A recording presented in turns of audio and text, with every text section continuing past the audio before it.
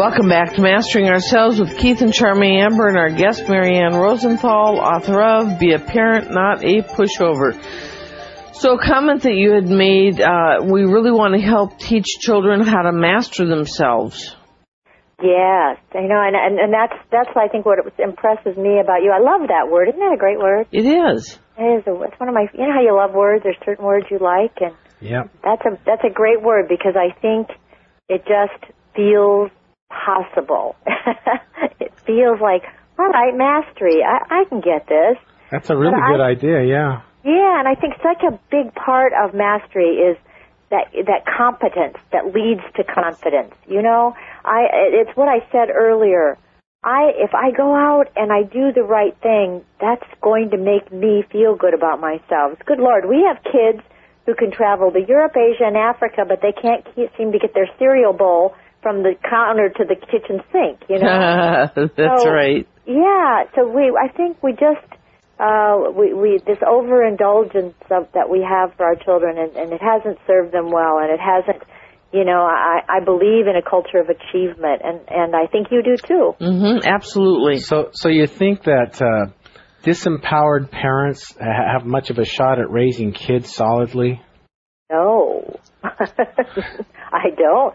So one of the keys, I think, of all that we're talking about is, how do we as parents, or how do we help parents empower themselves? Yes. Well, that's a journey, isn't it? I mean, it is such a journey. But of course, it is doing things. It is. I always say to my clients, we have to talk mind, body, spirit, and that's part of the focus. Because I don't know about you, but I can't separate them, and they all work together. Yeah, they really do. Parents have to somehow come up to the plate. The ones that have forgotten about boundaries and their kids are out of control, come up to the plate and realize that they must change.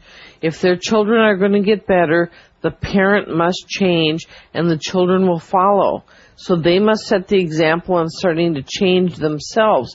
I noticed in the book somewhere you were talking, in fact, it was right around page 79, you were talking about how when you say there are going to be consequences, you must follow through on those consequences. Otherwise, the children will think that there are no consequences. And for a parent, sometimes that means you must get tough. And some of these parents are just like, they're freaking out. Yeah, but I just want to be their friend. I don't want to be like the Gestapo.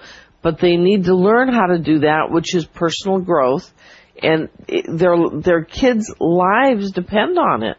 Well, and it's fear. Change is scary. Yeah, all of it's the unknown, right? I mean, so I'd rather stay in my miserable comfort zone than do what I have to do because, that means I have to get up off my duff and do something. Yeah. Holy cow. Right. And, it's fear.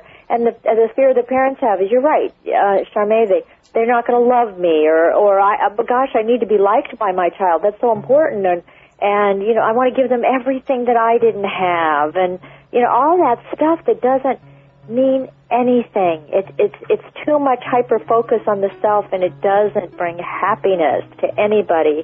And consistency is tough. Parenting is the toughest job on the planet. And isn't it interesting, the two jobs that are so important, parent and politician, there is nowhere to go to school to get that degree. Yep, and you know what? Happiness should never be the goal. Happiness should not ever be the goal. We need to have fulfillment and character be the goal, and happiness will come when it's, in its time. It's the byproduct, exactly. Yep. Okay, we are out of time for the first hour of the show. We want to thank you, and I know that you said you'd come back for the second hour, so we're looking forward to that. Again, the book is Be a Parent, Not a Pushover, a guide to raising healthy, happy, emotionally healthy teens. Thank you for joining us this hour. Thank you. It's been our pleasure. Okay. All right, you guys, come on. You can do it. Stretch into the greater you.